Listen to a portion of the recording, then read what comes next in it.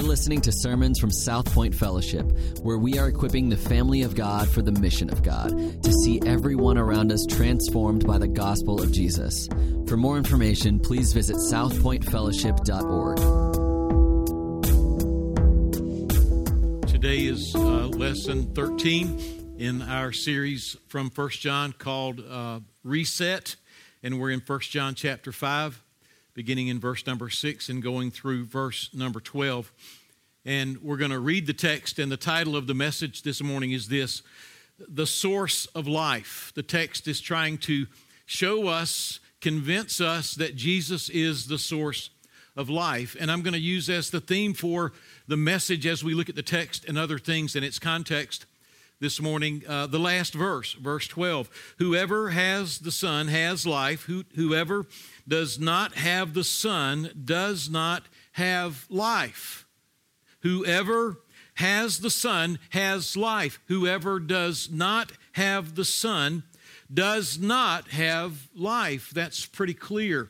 That's pretty emphatic. There's a line, and there's people who believe things on one side of the line and people who believe things on the other side of the line. The question you need to seek to answer this morning, not just rationally, not just in your thinking, in your brain, not just as a point of information, not just as a doctrinal position that we hold as a church, but in your heart of hearts, you need to answer this question: where is real life found?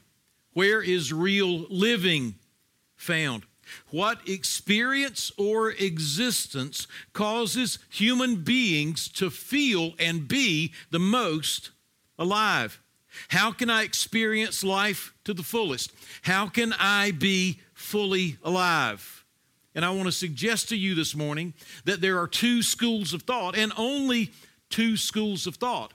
There is life in Christ, and there is life outside of Christ. There is life with Christ. There is life without Christ. There is life that is impossible without Jesus Christ, and there is life that is impossible with Jesus Christ.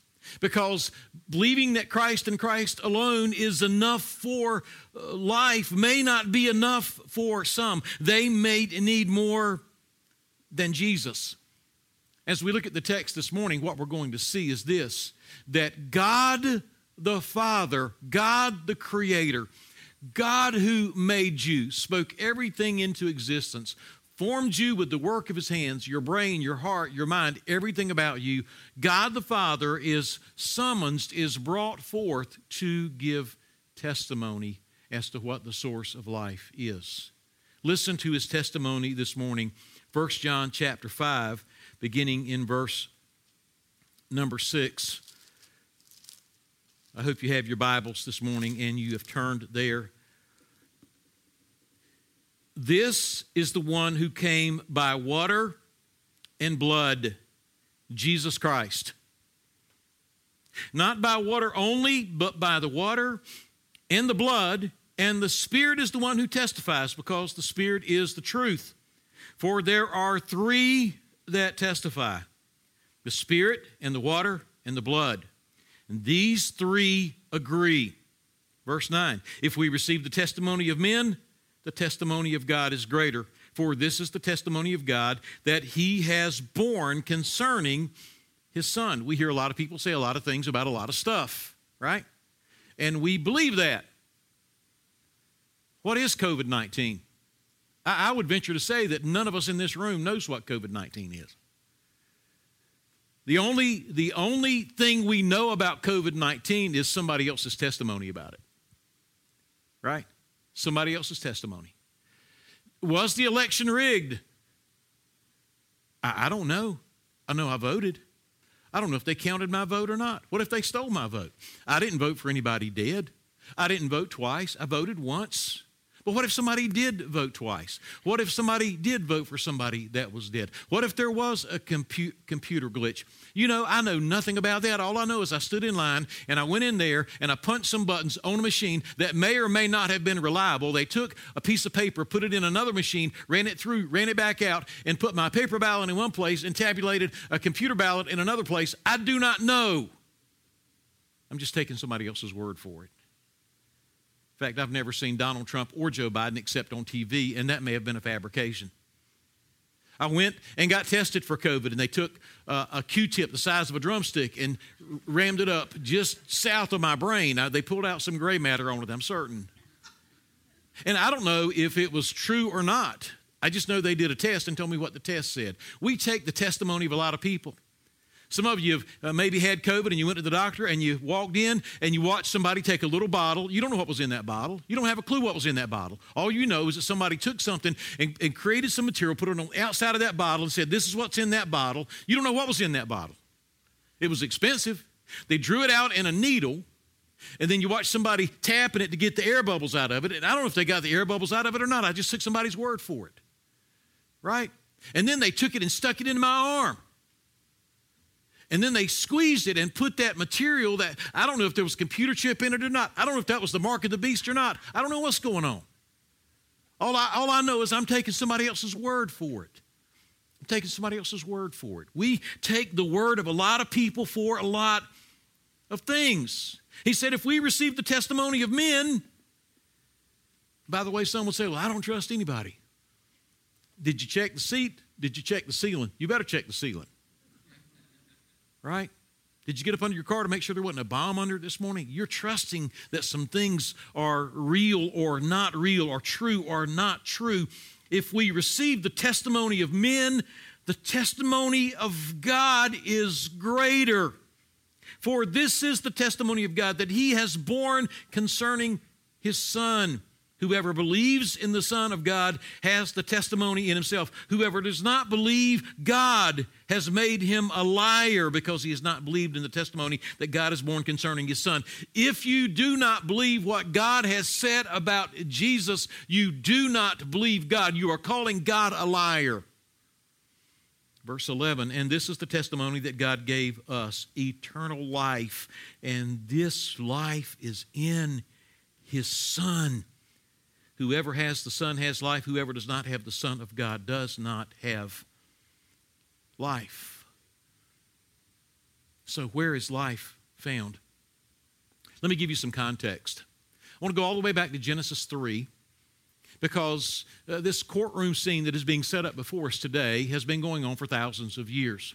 And when you go to Genesis 3, what you see almost immediately in Genesis 3 is Satan questioning the Word of God, Satan questioning the commands of God, Satan questioning the instruction of God, Satan questioning the trustworthiness of God, Satan questioning the goodness of God, and Satan offering this proposition: God is holding out on you. God isn't telling you everything. There is more than God. There is more than what he is telling you. And Satan is telling Adam and Eve, wait, God has laid out some rules, but I have something better. Rather than being God's slave, rather than being burdened down by his presence and his rules, why don't you consider being your own God? Why don't you consider making your own rules? Why don't you consider being your own boss?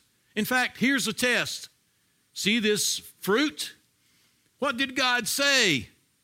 God said that you shall not eat of it, and you shall not even touch it. Eve now is falling for Satan's trap, and she's believing what he's saying, and she's even adding to the word of God. God said, don't eat it. God said, stay away from it.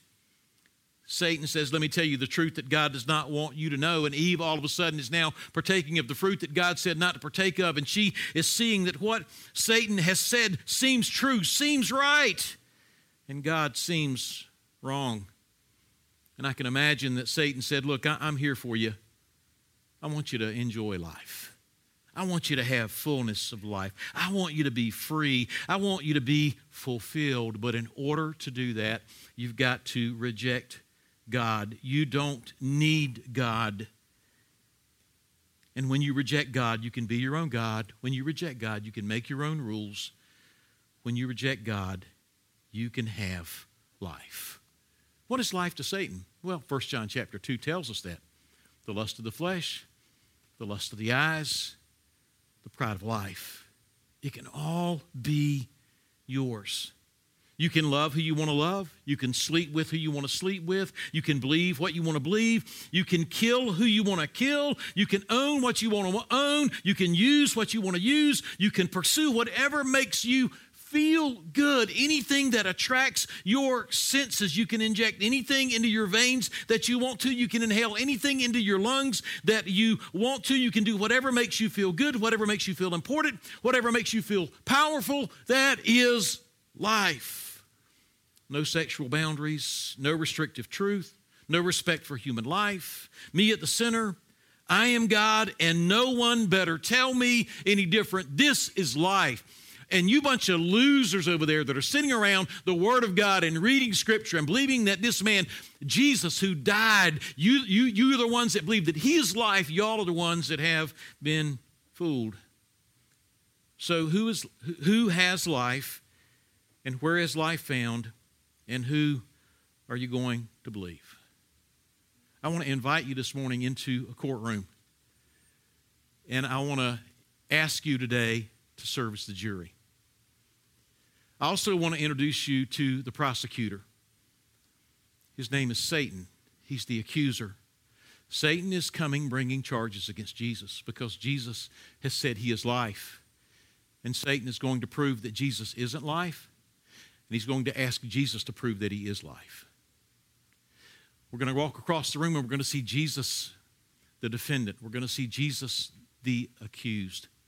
And Jesus, after he is accused by Satan, and Satan makes his case as to why Jesus isn't life, Jesus is going to prove to you with several witnesses why he is life. In fact, Jesus Christ, the Son of God, is going to call the ultimate witness, the one who cannot lie, the one who is forever true, the one who created all things.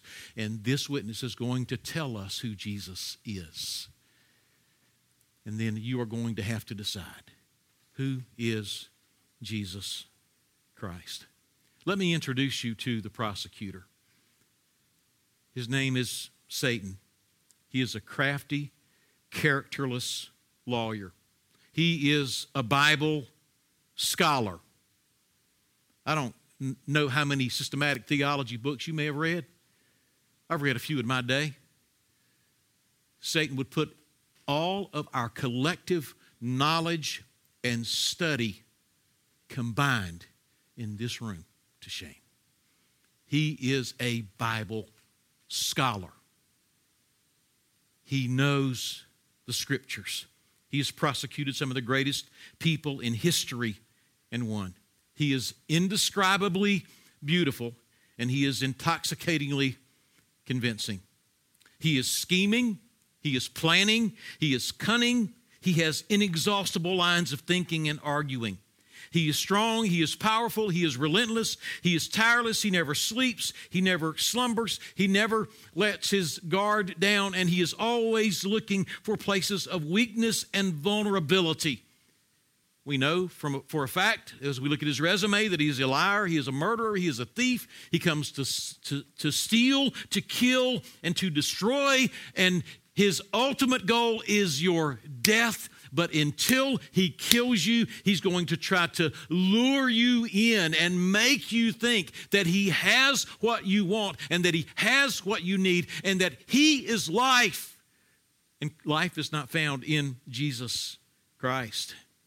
His name is Abaddon and Apollyon. He is destruction and he is destroyer. And his desire is to destroy everyone and everybody around him. Consider his argument this morning against Jesus Christ. Listen as he pleads his case. This man claims to be God.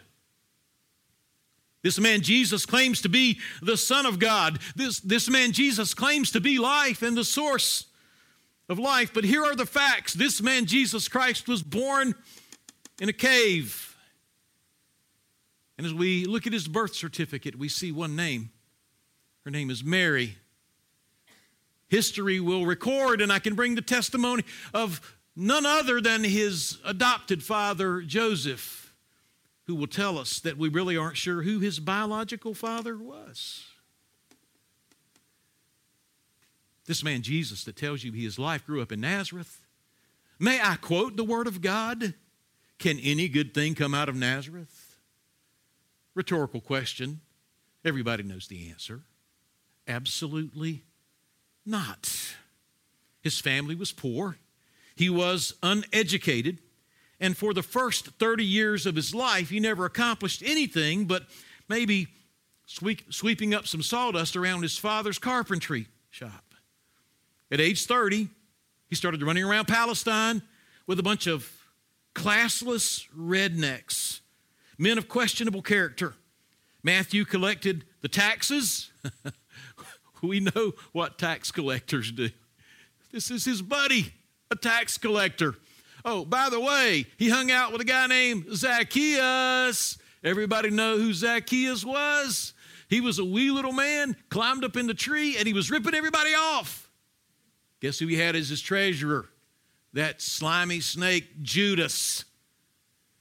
This is who Jesus is hanging around. He's running around town with a legion, a demoniac, and then the best that he could do in attracting people to go along with his distorted plan is to find a bunch of fishermen who didn't have anything to do anyway because they couldn't catch fish very well.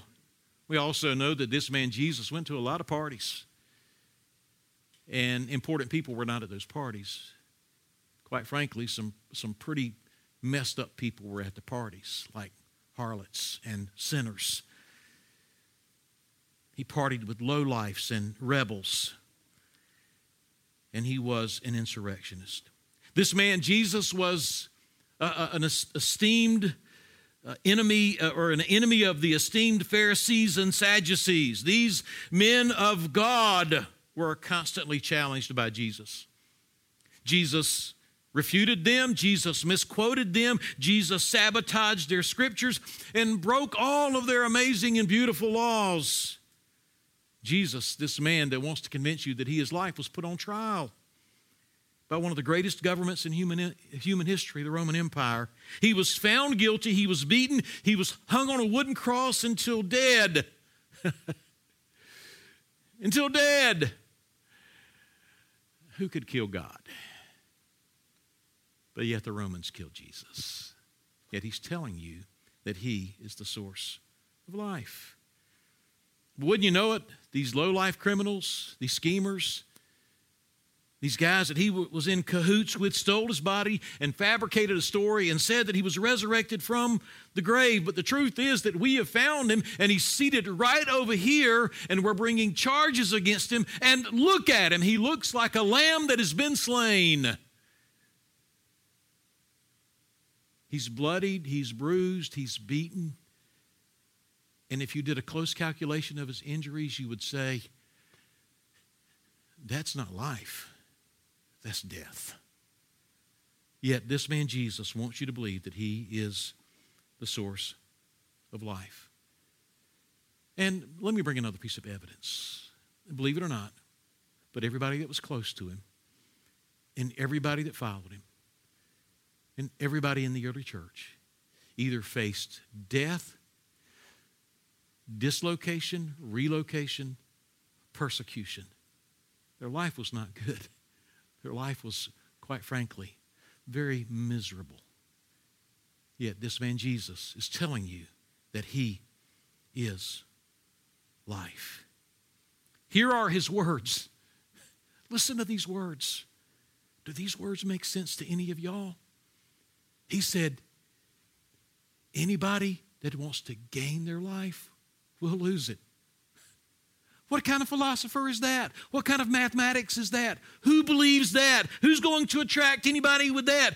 He said, if you want to follow me, you must deny yourself and take up a cross. Whew. Need I say more? Indulge me. Jesus said, be humble. Don't be proud. Jesus said, blessed are the peacemakers. Blessed are the meek. Blessed are those who mourn. How ridiculous is his message? Is that life? Is that the life you want to live? Is that life? And in fact, we find recorded some of his closest followers A guy named Paul. Paul said, hey, everything that I lived for, all of my notoriety, all of my religion, all of my accomplishments, everything that the world had to offer. Here's what Paul said. How ridiculous is this? He said, I counted it all as refuse. I counted it all as dung, that I might gain Christ. Here's what Paul said, and this is the one who says he is the life, and this is his follower. Paul said, I die daily. And he is the life? I think not. I think that this man is an imposter. I don't think there's any chance at all in heaven or on earth that this man could be the source of life. And I plead with you today, jury, do not believe him. Do not trust him. I rest my case. Jesus now presents his case. If you're establishing truth, and according to Deuteronomy chapter 19 and verse number 15, to establish a fact, you have to have 3 witnesses. Jesus brings 8. The text we're looking at this morning in 1 John 5, God the Father brings 3. The water, the blood, and the Spirit, right? But I want you to listen as Jesus defends himself. You say, why are you telling us all of this? Because I want to build up to the final testimony of the Father that is absolutely and completely irrefutable.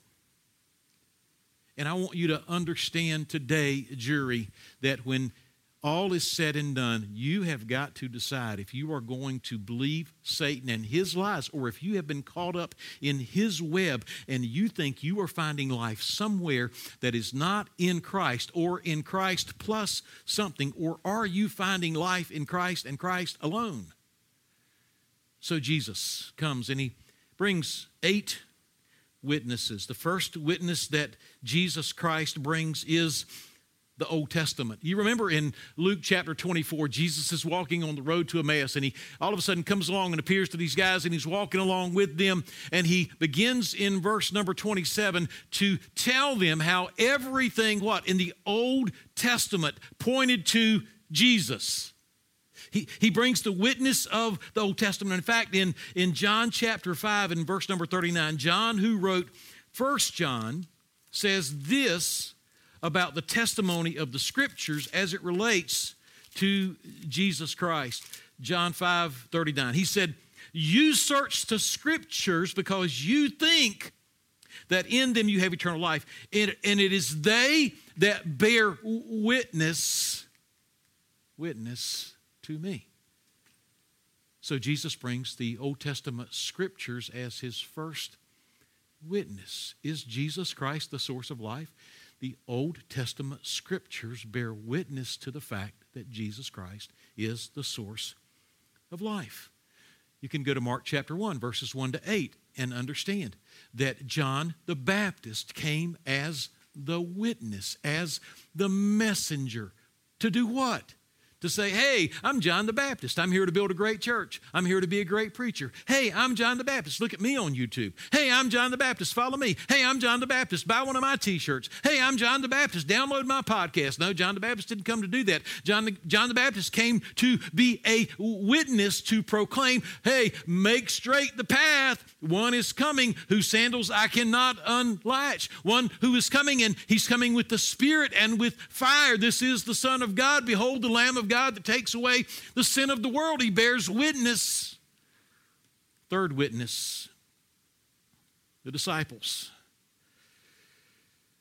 Peter comes to the stand and he says, I was there. You can read it in Matthew chapter 17 at the Mount of Transfiguration. Moses and Elijah were there, and it was so absolutely amazing. Philip comes forward and said, I was there, and I said, Lord, we've got these loaves and these fishes. How can we feed these people? And I watched him feed 5,000 people.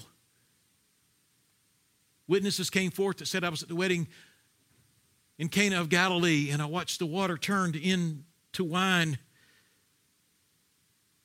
There were those that would come forward and say, I saw Jesus healing. I saw Jesus raise the dead. I was there when Lazarus was raised from the dead, and everybody knew that he was in the grave for 4 days.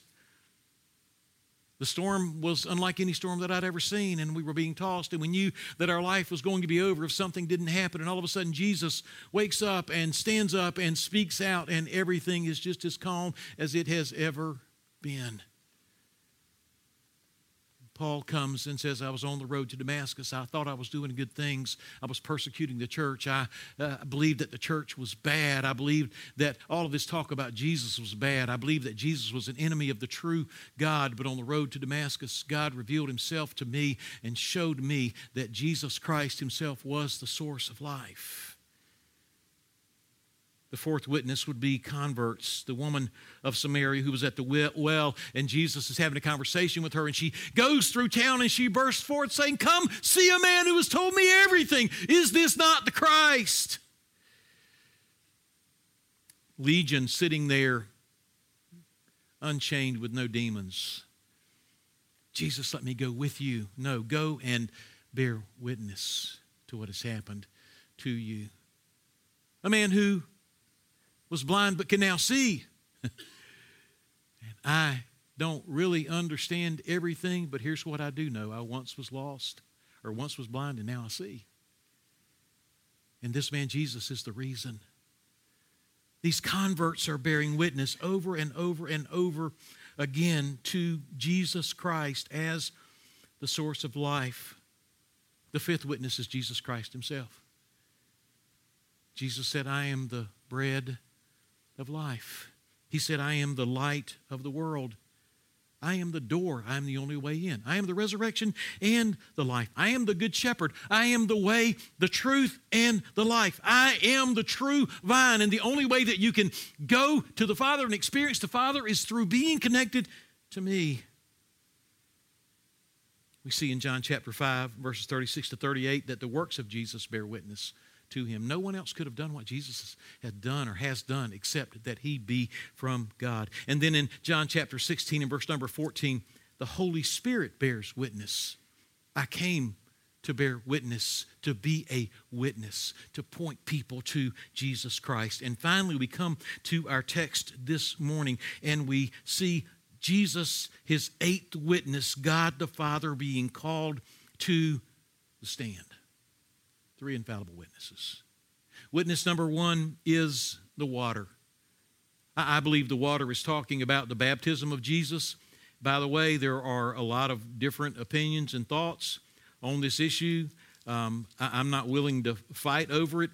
All I know is that Jesus was baptized in Matthew chapter 3, and I want to go to Matthew chapter 3, beginning in verse number 13, and let you see what happened. Then Jesus came from Galilee to the Jordan to John to be baptized by him. This was the baptism of repentance. Jesus did not come as someone who was repentant. He didn't have anything to repent of. Jesus came to be baptized to identify with sinful man. That's why Jesus came. The Gnostics believed that the Spirit came upon Jesus at his baptism. Here's what you need to understand from the text, and hopefully I won't go back and cover it again, but if I do, you'll have to indulge me and maybe believe that you're supposed to hear it twice. Look at verse 6. This is he who came. What does that mean? This is the eternal Son who entered human history, and he entered it at his birth, and he was God and he was man. He was God in flesh from the time of his birth. And at the baptism, that is not when the Spirit entered him and he all of a sudden becomes the Messiah. He was the Messiah from his birth, but he came to be baptized to identify with sinful man. Verse 14, John would have prevented him saying, I need to be baptized by you. You do not come, and do you come to me? But Jesus answered, let it be so now, for thus it is fitting for us to fulfill all righteousness. Then he consented. And when Jesus was baptized, immediately he went up from the water, and behold, the heavens were opened to him, and he saw the Spirit of God descending like a dove and coming to rest on him. And behold, a voice from heaven said, this is my beloved Son, with whom I am well pleased. Is this man the source of life? I have 7 witnesses, and I cannot find a more convincing witness, a more truthful witness. This witness will not lie. It is God himself. The witness of the water. You can go to Matthew 27, and you can see the witness of the blood.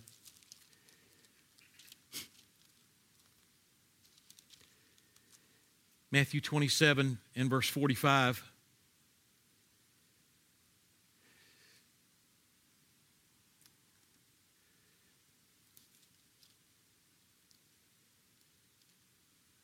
Okay.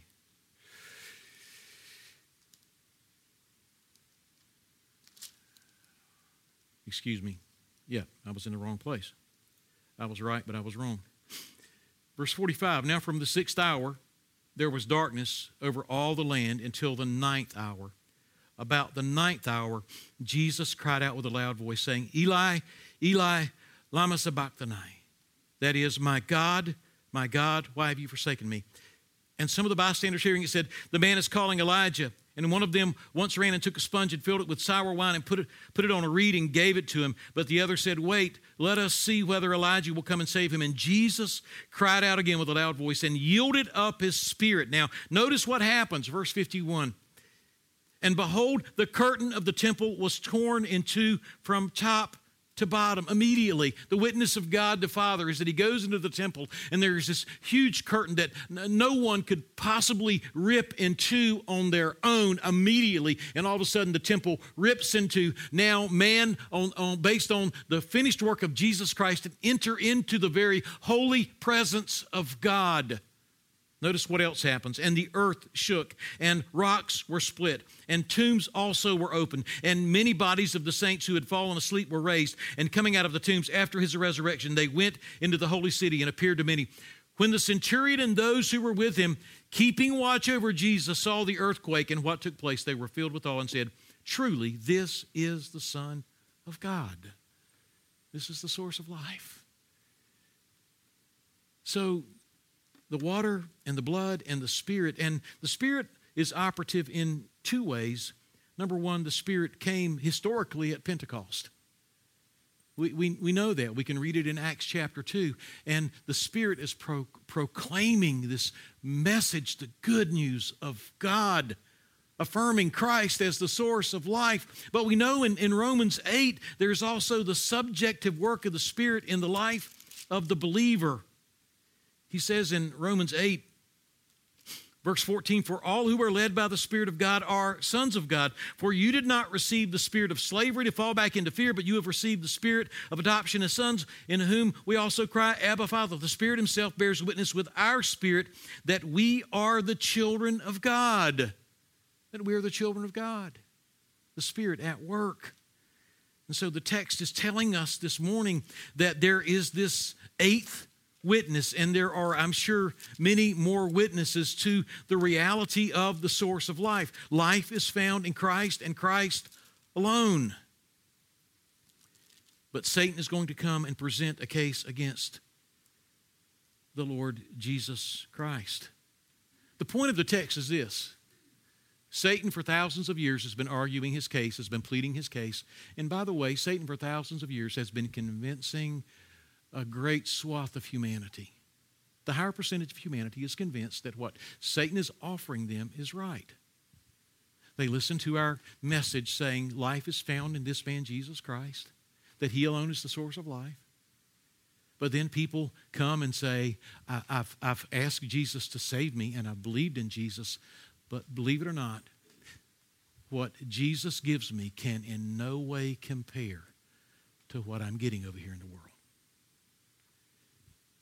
You parents can bring your kids to South Point and you can sit them down under the teaching of the Word of God. But until something transacts in their heart, all that you are allowing us to fill their brains with is not going to change them or convince them to believe that Jesus Christ is the source of life. That's why the world operates so robustly. That's why the world operates so robustly in many of our lives. is because we really don't believe that Jesus is the source of life. The text breaks down like this: the Son of God, who eternally existed, appeared but was rejected. He came into his own, and his own received him not. The second thing in the text is this: the witness of God regarding his Son. The third thing in the text, and I've already touched on it, we receive and believe testimony from all sorts of people about all sorts of things. Verse 4 from this text, there is no more authoritative testimony than the testimony of God. And God brings these historical events and lays them out before us and says, this, my Son, is the source of life. The fifth thing in the text is this: if you believe in the Son based on what God has said about his Son, then you have life. If you do not believe that Jesus is the source of life, you do not have life. And you go all the way back to Eden, and you're standing before Satan with a piece of fruit and listening to and believing his lies.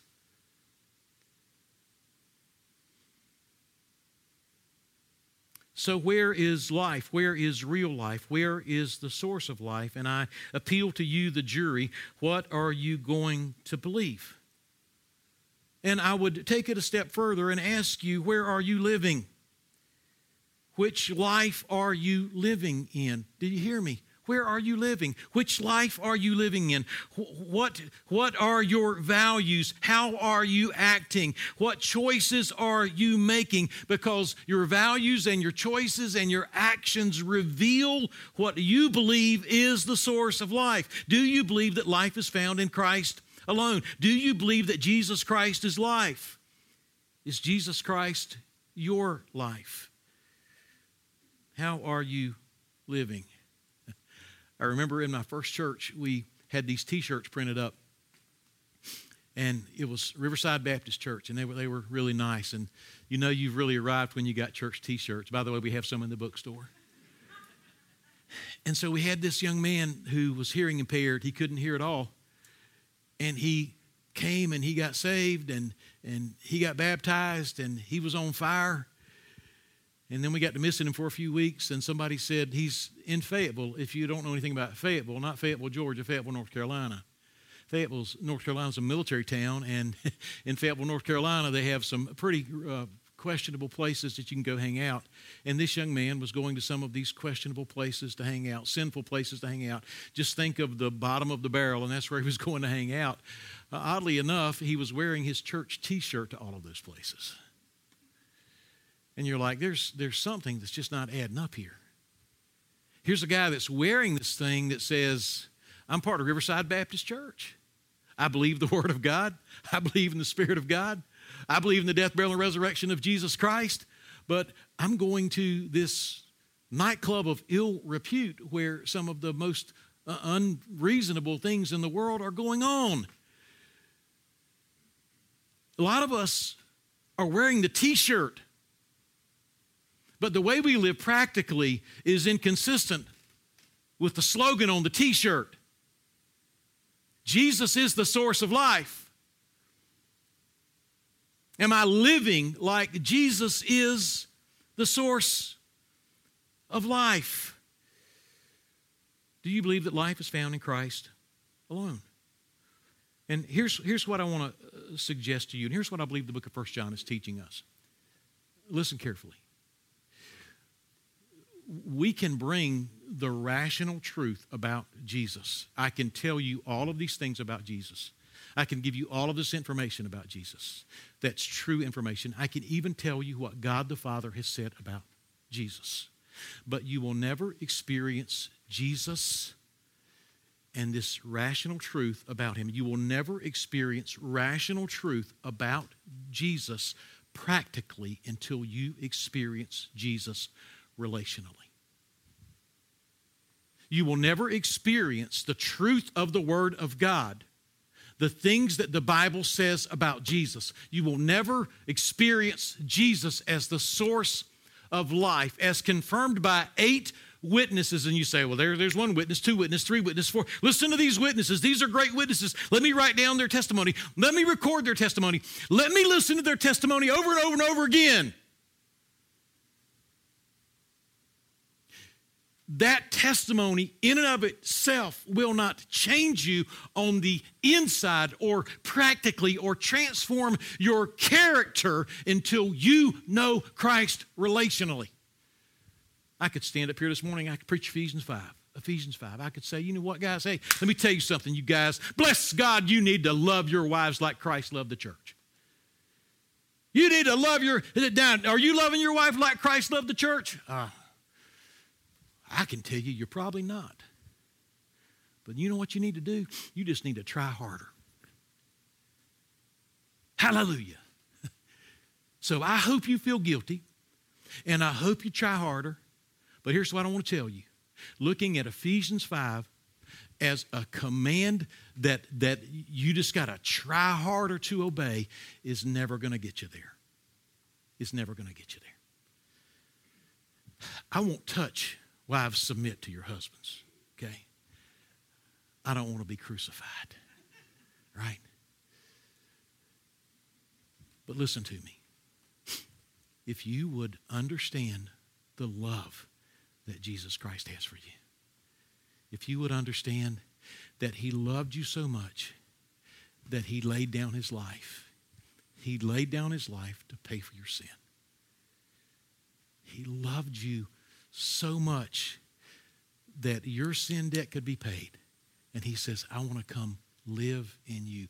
Jesus Christ rose victorious over sin, ascended to heaven, sent the Spirit, and he says, if you will believe in me, then I will come and live in you, and I will change you from the inside out. I will change your character. That's what the goal of discipleship is, the transformation of the inner man into Christ likeness. Into Christ likeness.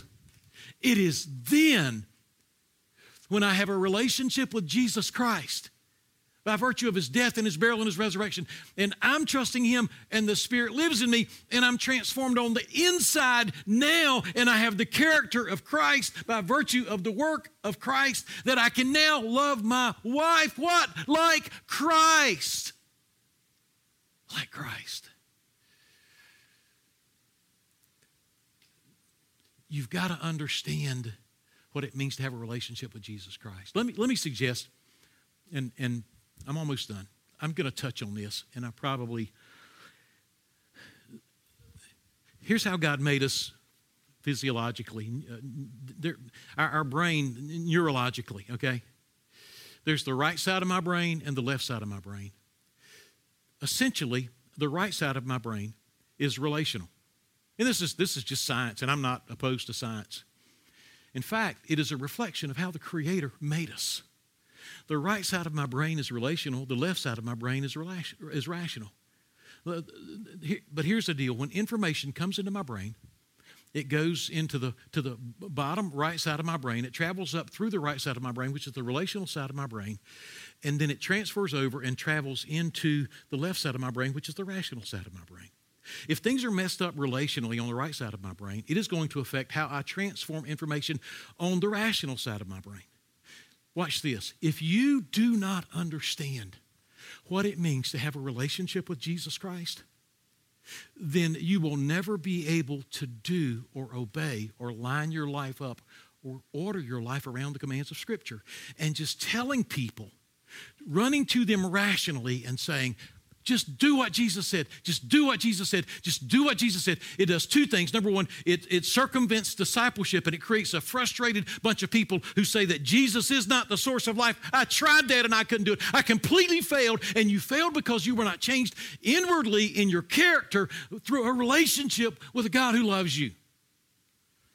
Now, there are four things neurologically that neuroscientists have discovered about the right side of your brain and relationship. And I want to tell you that 1 John discusses every one of them with us. Number one, for the right side of my brain to function properly, I need to be in a relationship where there is joy. Where there's joy. You know, if you grew up in a home where there wasn't joy, that your life has been completely disoriented as a result of that. There was joy.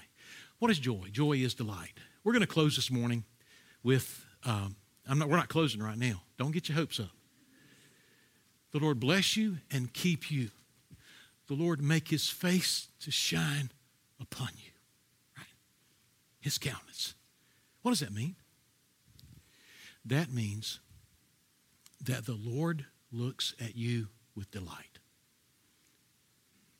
If I am in Christ, relationally, the right side of my brain, for it to function properly, needs to have an atmosphere, a context of joy. And I want to tell you that if you were in Christ this morning, God the Father looks at you and he delights in you. And you will never comprehend his commands. What did we talk about last week? His commands are not what? Can somebody tell me? Burdensome. Why are his commands not burdensome? Because I understand that he delights in me and he would never ask me to do anything that would not result in my joy and his joy in me. Secondly,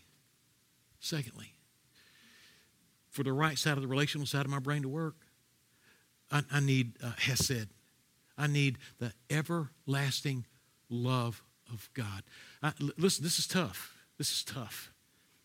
I need attachment that cannot be broken. Most of us don't understand that.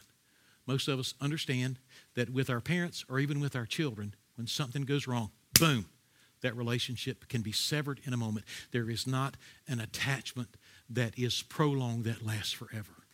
That's really tough. That's really tough if you think about it. Because what we long for is somebody who comes into our life and says, I love you. I love you.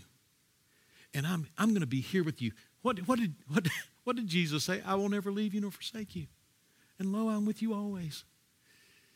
We find the delight of the Father in us through the work of the Son, and we find one who has come to live with us, who loves us. And he says, you know what? The thing that was standing between me and you, the thing that broke our relationship was your sin. I will die for your sin so that I can come and live in you, and you can have that hesed love, that attachment. That attachment. I struggle with that. I struggle with it. I've just from malformation and dysfunction, relationships don't work. Maybe you're that way too. I struggle when somebody tells me they love me. I do. I don't believe you. I do over here. I do over here. But I don't over here. Right? I don't over here. And Jesus is saying, I love you. And you say, well, where do you get all this stuff from? It's right here in 1 John. He loved us, and what did he do? He laid down his life for us. Very quickly, two other things that we need. We need group identity. We need a group of people that affirm the truth that we believe inside, that helps shape how we see ourselves and how we see everyone else. And fourthly, we need loving correction. Those are all things that are necessary for the right side of our brain to function, so that the left side of our brain can process information and truth properly. And it's all rooted in our relationship with Jesus Christ. Now, here's what I want you to know. I've been standing up here this morning talking about Jesus Christ as the source of life. And if you just look at this as just some more information to all of the other information that you're trying to ingest and process that's coming at you from this world, you will say in your head, yeah, I know, yeah, I agree, Jesus is the source of life. You will never feel satisfied that he is the source of life until you have a relationship with him in which you understand that your joy is found in him, and he delights in you, and he finds joy in you. Where you understand that he loves you with an everlasting love that he will never break. That he brings you into his family that's intended by the power of the Spirit to be this loving family where character is shaped and formed through interaction with other believers in Christ. And into this family where there is healthy correction, not a toxic kind of shame, but a healthy kind of shame that warns us when we are getting into things that are inconsistent with His character, inconsistent with His word, inconsistent with His will for us. And so I would ask you this morning, are you experiencing Jesus Christ relationally?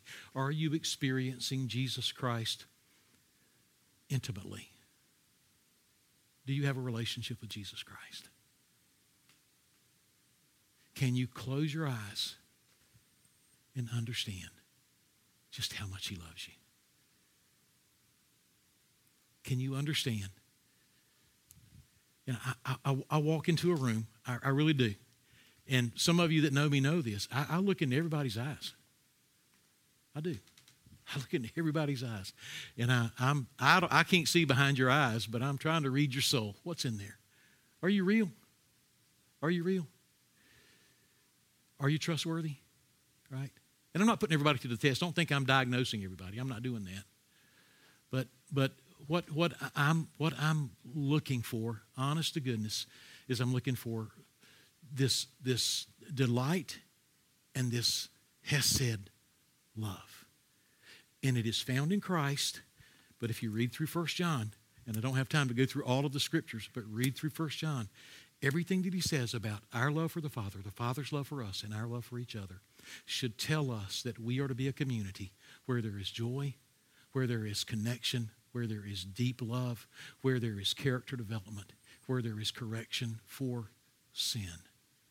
And in that we will become disciples of Jesus Christ. Do you believe that Jesus is the source of life? Let me go back to my original statement and I'll close. Whoever has the Son has life. Whoever has the Son has life. So what is life to you? Whoever does not have the Son does not have life. We have this juice and this bread. They represent the life of Christ. The life of the flesh is in the blood. Jesus Christ took His life and gave it up to die for our sin in our place, that we might have life. Our sin has rendered us dead. We are dead in our trespasses and sins. But Jesus Christ came, the one who was life, and gave up His life that we might have life. And when we take this wafer, which represents His body, and this juice which represents His blood, we are saying that we believe that Jesus is the source of life. In Him is life. Do you really believe that? And is that confirmed practically by what you believe, by how you see the Father and His relationship and His attitude toward you, by how you relate to other people, and by where you seek joy and connection in the world? And Jesus Christ is our life. If you believe that this morning, would you enjoy this meal with me? Jesus said, "Take, eat, this is my body."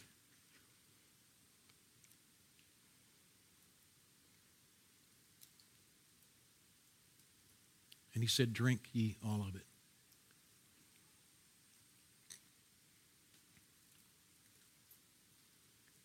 Let's pray together. For those who are tired, who have been lied to,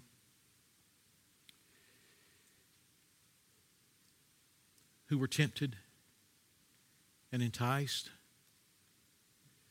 and lured in by Satan,